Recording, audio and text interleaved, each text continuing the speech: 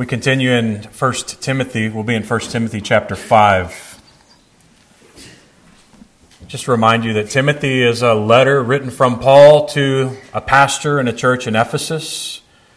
He's reminding Timothy, who he regards as a son, of all of his duties as a pastor. He must guard his own life. He must guard his own doctrine, guard the truth of the gospel. He says this is important because you should know how to behave in the household of God. This is 1 Timothy 3. This is a household of God, a family. We learn in 1 Timothy 5. We're to regard older women as mothers, older men as fathers, and sons and daughters and brothers and sisters. The church is the church of the living God, a pillar and buttress of truth.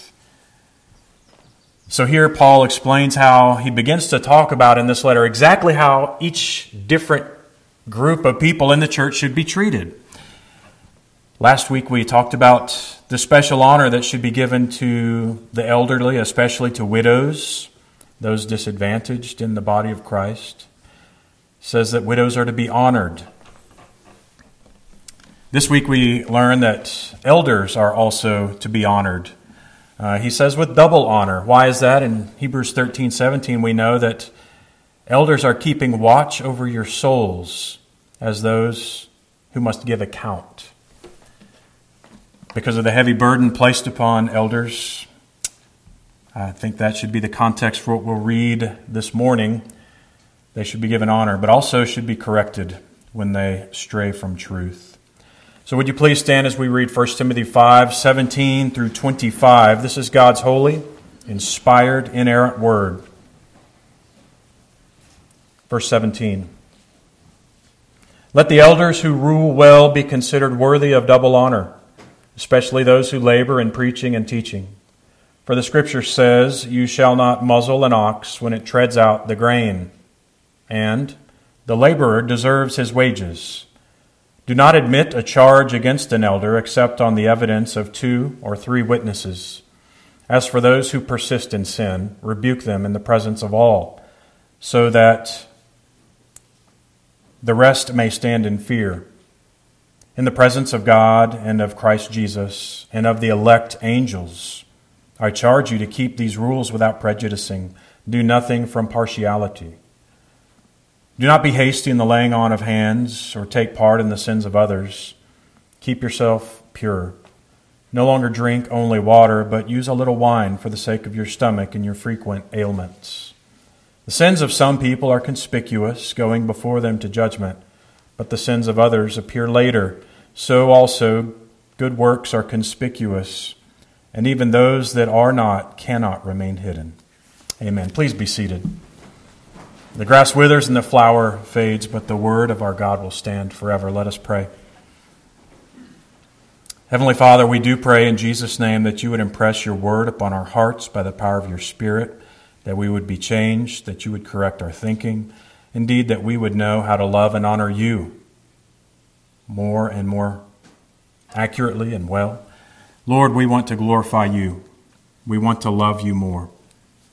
We pray that you would help us in Jesus' name. Amen.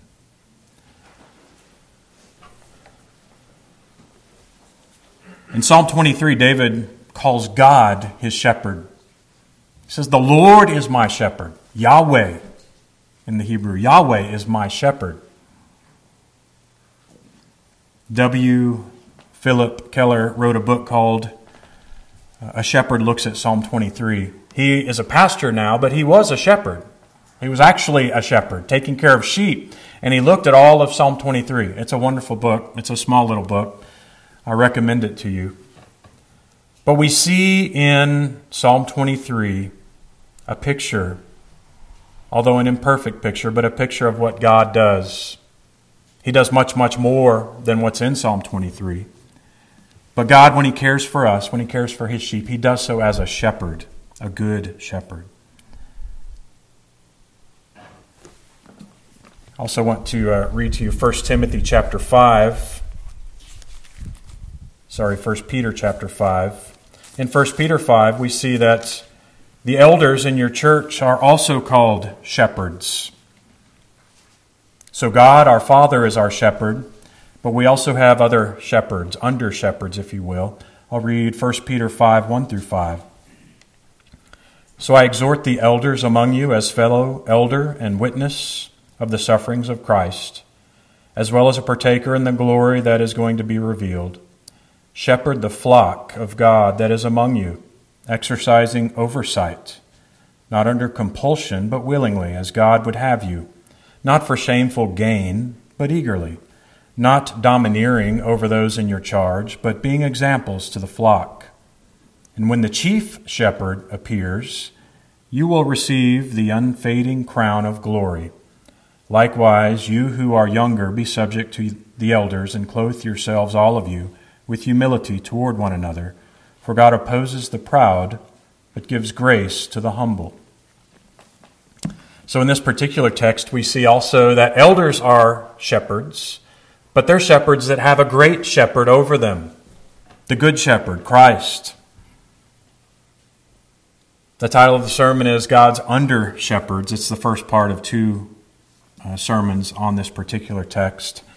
Today we'll talk about provision for elders and protection of elders. Next week we'll talk about correction of elders and selection of elders. Provision, protection, correction, and selection. It's all found here in 1 Timothy 5, 17 through 25. First, provision for elders. Timothy is instructed in verse 17 that the elders who rule well be considered worthy of double honor. Now remember, in the previous verses, Paul had just talked to Timothy about honoring widows. So there is a sense, and of course that meant taking care of them, taking care of their material needs. Well, now he shifts to the care of elders. And he doesn't mean old men, although the word presbytero could mean old men, or it can mean the office of elder. Obviously, the context here is the office of the elder. Elsewhere in the New Testament, we see that Paul uses the words for bishop or overseer in the same way, as well as pastor or shepherd. This is the office. He's saying the elders who rule well should be considered worthy of double honor.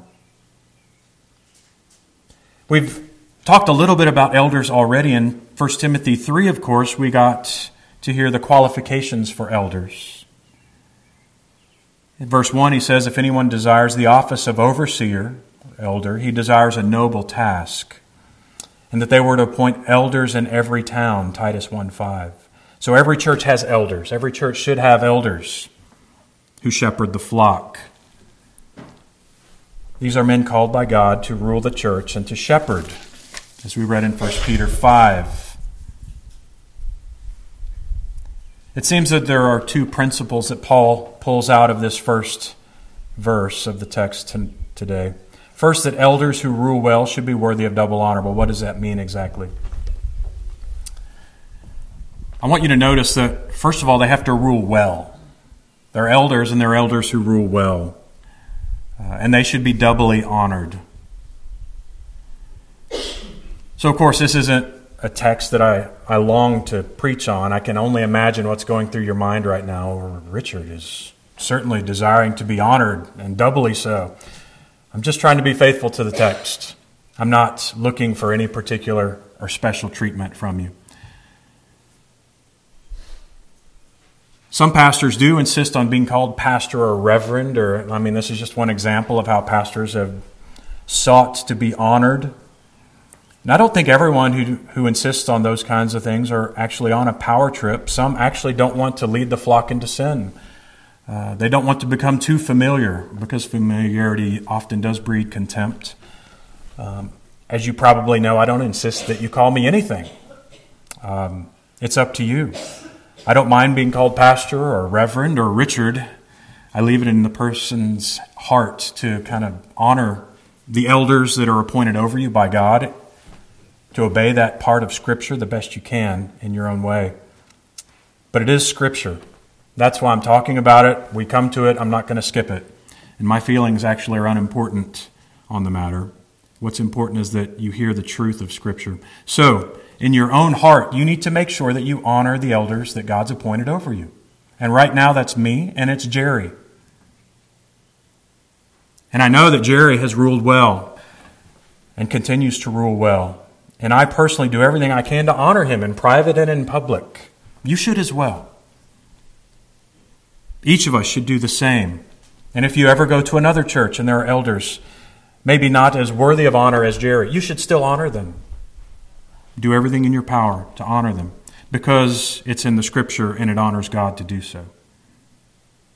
But not only are those who rule well worthy of double honor in the church, it says especially those who labor in preaching and teaching.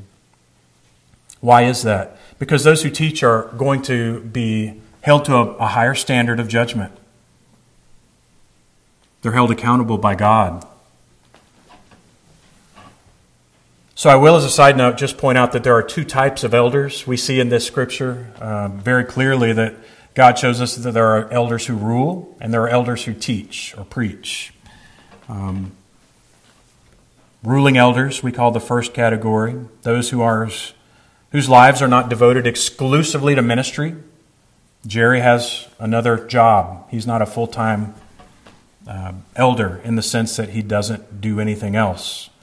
Whereas I have no other duties. My whole job is study the Scriptures, pray for you, preach, teach. I labor full-time in that calling. Our denomination calls that kind of elder a teaching elder. So I'm a teaching elder. Jerry is a ruling elder. Teaching elders are also called pastors.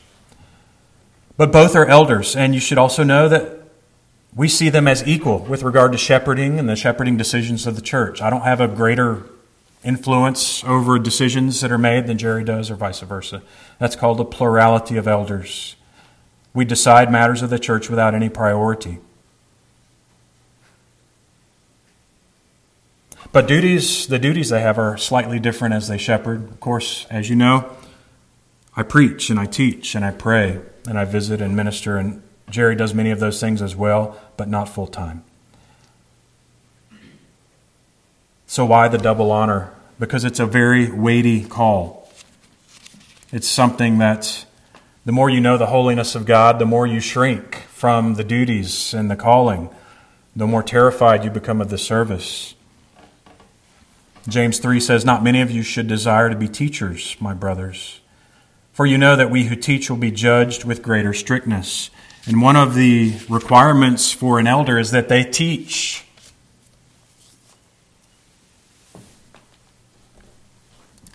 Specifically, you should insist that your pastor, your full-time pastor, is a man who spends his days in prayer and in study and in personal ministry, visiting and shepherding the flock.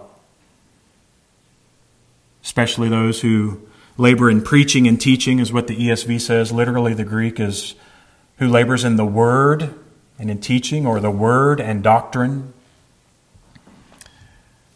Note, too, that this is a labor. It's work. It's hard work, laboring in the Word of God and communicating those doctrines to others. Shepherding and spending your day in prayer and study should be labor. I grew up in many churches where it wasn't labor. And even in Old England, much of our heritage is that pastors kind of did their thing a few hours on Saturday and then preached on Sunday, and the rest of the week was theirs for pleasure. Or that studying the Word of God was unimportant. I again, grew up where often the pastor didn't think he had to study too much because he had the Holy Spirit, don't you know? So he would just pray a little bit and then come to the pulpit and see what happened. And I can actually show you some examples of that later if you're interested. People who still live that way. And I think it's terrifying. This text shows the folly of that approach. The pastor is a man of study. He's a man who labors in the Word. He studies the Word. He labors in doctrine.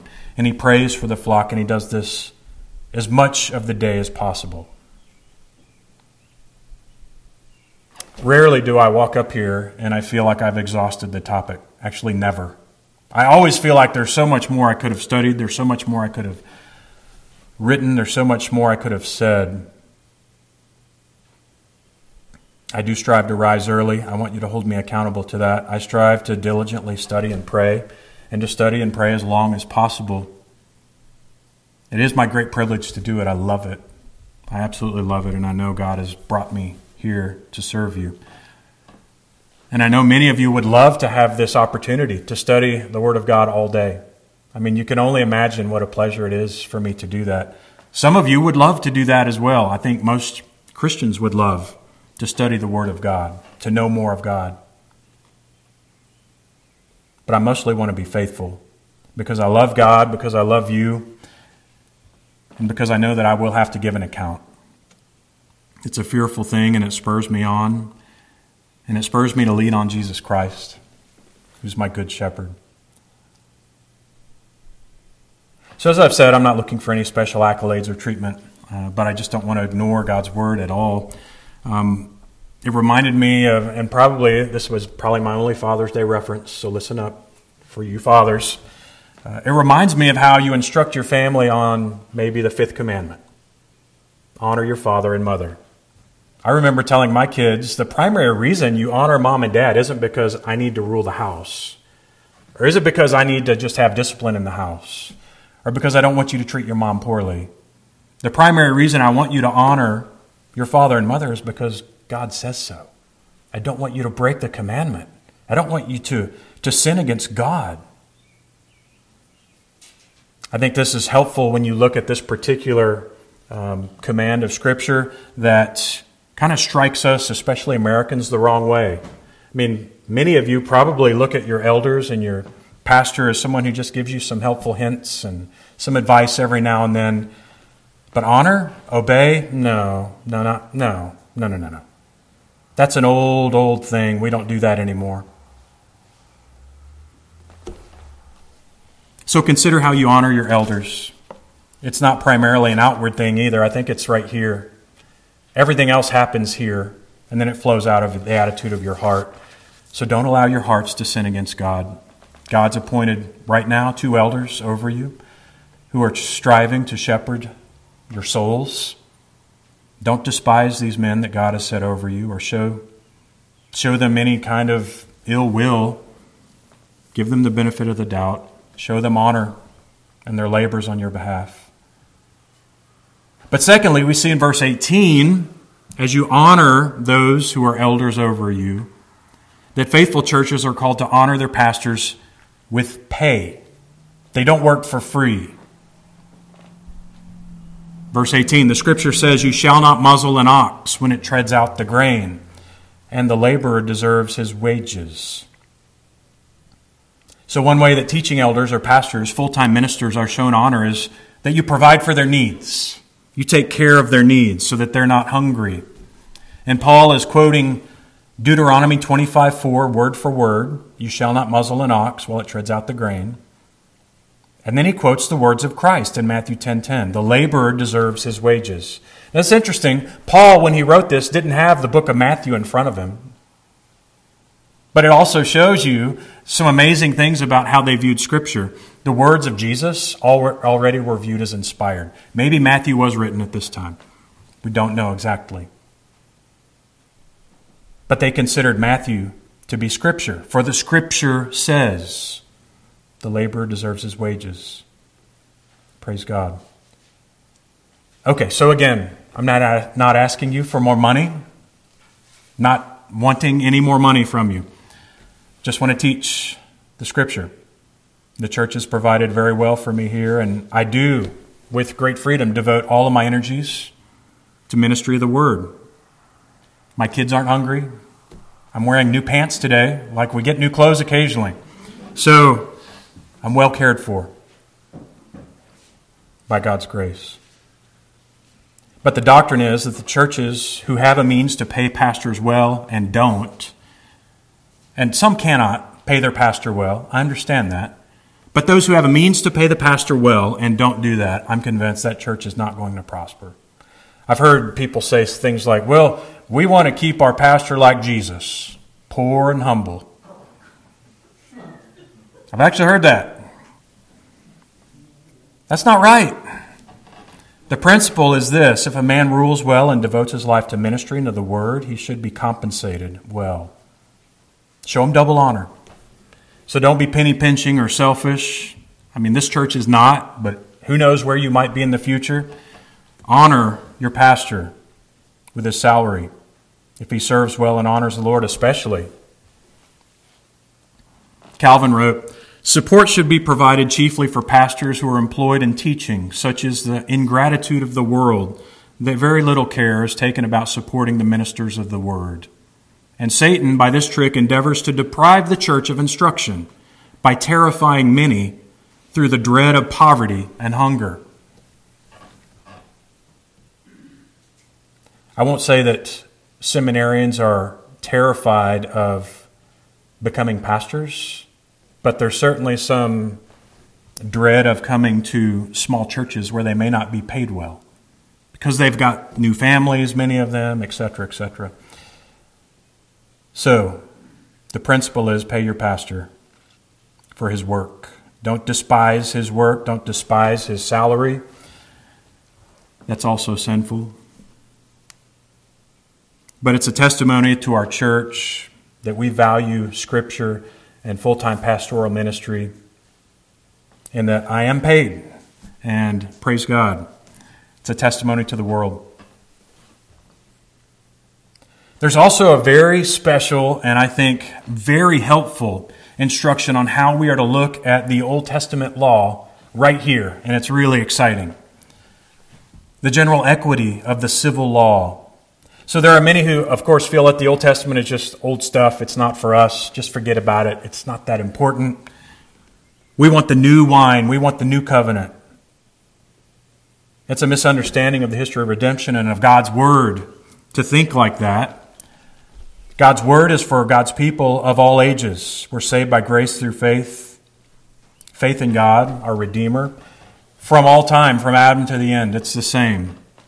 And God's law is always upon His people for their good. So when we look at the law of Moses, when you read Deuteronomy or Leviticus, you see three kinds of law. First, you see the moral law. This is the Ten Commandments and the related laws. The Ten Commandments, they're still binding on us. It's still wrong for us not to honor God as the only God. It's still wrong for us to murder. It's still wrong for us to bear false witness or to lie. It's still wrong to dishonor your father and your mother. We still must honor the Sabbath day and keep it holy. The moral law still binds us in a good way. It shows us what is pleasing to God. We know what pleases God in His heart. So the moral law is not gone. The moral law is still 100% upon us. It either convicts us, it condemns us if we're outside of Christ, or in Christ, it shows us how to honor God better and to love Him better. Besides the moral law, we see the ceremonial law. It's the second kind of law we see. It's related to the worship of God in Israel, in the state of Israel. The theocracy of Israel, the temple, the tabernacles, the sacrifices, the purity laws. This is all the ceremonial law. And it was all abrogated with Christ. It all pointed straight to Christ. It all shows us Christ. And then when Christ came, it stopped. There's no more sacrifices. We don't have an altar out here where I sacrifice bulls for your sins. That's gone. But we do see Christ in the Passover. We see Christ in the Old Testament sacrifices and the celebrations, the feast days, the food laws that preserve purity and worship. We see Christ in all of it. And we marvel at the beauty of the ceremonial law as it feeds our souls and pushes our hearts to the Savior. Ceremonial law is wonderful. And when you see it, I'm describing these because when you read those parts of the Bible, you should be able to kind of quickly delineate which part of the law that is, and you know how it should be pushing your heart to Christ. Thirdly and finally, and this is the part of the law that Paul references here, the civil law. These are all the laws that seem very much part of the state of Israel, the governance of the state of Israel, the cities of refuge, how to conduct trials, how to care for widows, how to manage property, how to care for animals, the punishment of crimes. That's all over as well. We don't have cities of refuge anymore. If you accidentally murder someone, you can't flee to another city to escape the punishment. We don't provide Levites for special cities or rights. But what the civil law does for us is that all of the principles of the civil law, they're applied as best we can to our lives. It's valuable and it's applicable to our lives right now.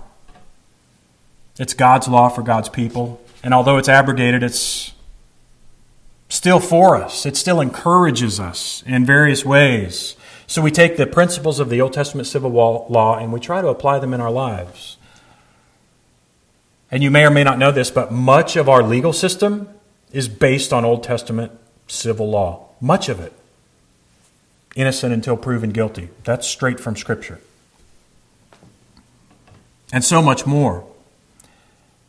So it is fascinating when you see Paul take a line of the civil law about an ox treading the grain, and he applies it to a pastor, to an elder. You shall not muzzle the ox while it treads out the grain. What is he doing? What does this have to do with elders or the church? He's taking the principle from the thing, and he's applying the principle to the church. That's what we do with the civil law. It requires wisdom. Of course, it requires prayer. So, of course, the point of Paul's referencing this is that while an ox is treading, you don't put a muzzle on him so he can't eat what he's walking on. He needs to be able to eat as much corn as he wants while he's walking around, treading out this grain. By the same token, if a pastor is laboring full-time in preaching, he should be able to be supported in this work. Okay, so that's honoring elders, compensating elders. But he also talks about the protection of elders. The protection of elders. Verse 19. Do not admit a charge against an elder except on the evidence of 2 or 3 witnesses. I'm not saying don't ever bring a charge up against an elder. Elders do bad things. But no charge should be admitted without 2 or 3 witnesses. We read that in Deuteronomy 17. On the testimony of 2 or 3 witnesses, a person is to be put to death, but no one should be put to death on the testimony of 1 witness. The principle is the same in the church, isn't it? This applies to everyone in the church. None of you can be brought up on charges. We haven't seen any charges in many years here, I don't think. None of you can be brought up on charges, though, just because someone says something about you or says that they saw you do something or whatever. Everything has to be upon the testimony of 2 or 3 witnesses. That's for everyone. But Paul is ensuring that it's always applied to elders. Always. The principle is reiterated by Christ in Matthew chapter 18. Actually, would you turn with me to Matthew 18? This is a fundamental text whenever it comes to how you deal with other people in the church who have offended you or who have sinned in some way. Beginning in verse 15, this is Jesus talking. Matthew 18, verse 15. If your brother sins against you, go and tell him his fault between you and him alone. That's step number 1. If someone sins against you or you know someone's sinning, you go to that person. You go straight to them. Don't go around them. Don't talk about them behind their backs. Go to them. And tell him his fault between you and him alone. If he listens to you, you have gained your brother. But if he does not listen, take 1 or 2 others along with you, that every charge may be established by the evidence of 2 or 3 witnesses. Again, Jesus is pulling from Deuteronomy 17. He's saying this principle does apply. If this person is in sin and they don't listen to you, take 2 others. And if he refuses to listen to them, tell the church. That's step 3. They don't listen to you. They don't listen to 2 of you. Take it to the church. Take it to the session. And if he refuses to listen even to the church, to the elders of the church, then let him be to you as a Gentile and a tax collector. Truly, I tell you, whatever you bind on earth shall be bound in heaven, and whatever you loose on earth shall be loosed in heaven. In other words, whatever discipline the elders of the church apply, God sees that as real. That's real discipline. That's not just a hand wave. God looks at the actions of the elders acting on his behalf as truly discipline. Again, I say to you, if any two of you agree on earth about anything they ask, again, the context is discipline, it will be done for them by my Father in heaven. For where 2 or 3 are gathered in my name, there I am among them.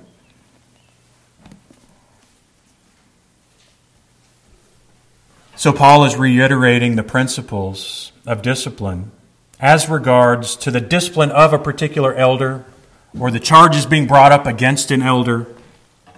And he's saying you need to take 2 people with you, or else we're not even going to admit the charge. This is for the elders' protection. Those who are shepherds need extra protection. Why? Because they're targets of attack, obviously, from Satan, from the church itself, from people in the church. So don't even listen to charges. Don't even admit a charge against an elder unless there are 2 or 3 witnesses. And the accused, this is part of our polity as well. The accused, if you accuse me of a crime, I get to look you in the eyes. I get to look my accusers in the eyes. And the same is for each of you. Again, this is part of our legal code in the United States as well, isn't it? You get to face your accusers. And this doesn't imply guilt. It's simply the process to admit a charge against an elder. And if it persists, the elder should be brought before the church court. For the church members, this is the session. For the pastor, this is the presbytery. And then there's always redress to a higher court. Such is the protection offered to elders from accusation. You might think, well, this is so unnecessary. Maybe it is in many churches, but sometimes it's not. Calvin wrote, "This is necessary. It's a necessary remedy against the malice of men, for none are more exposed to slanders and insults than godly teachers." You can hear Calvin's own experience in this as well. He was a pastor for many years, for decades.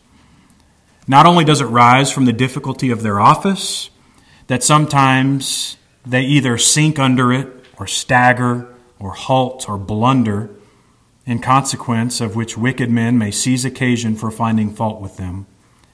But there is this additional vexation, that although they perform their duty correctly so as not to commit an error, they never escape 1,000 censures.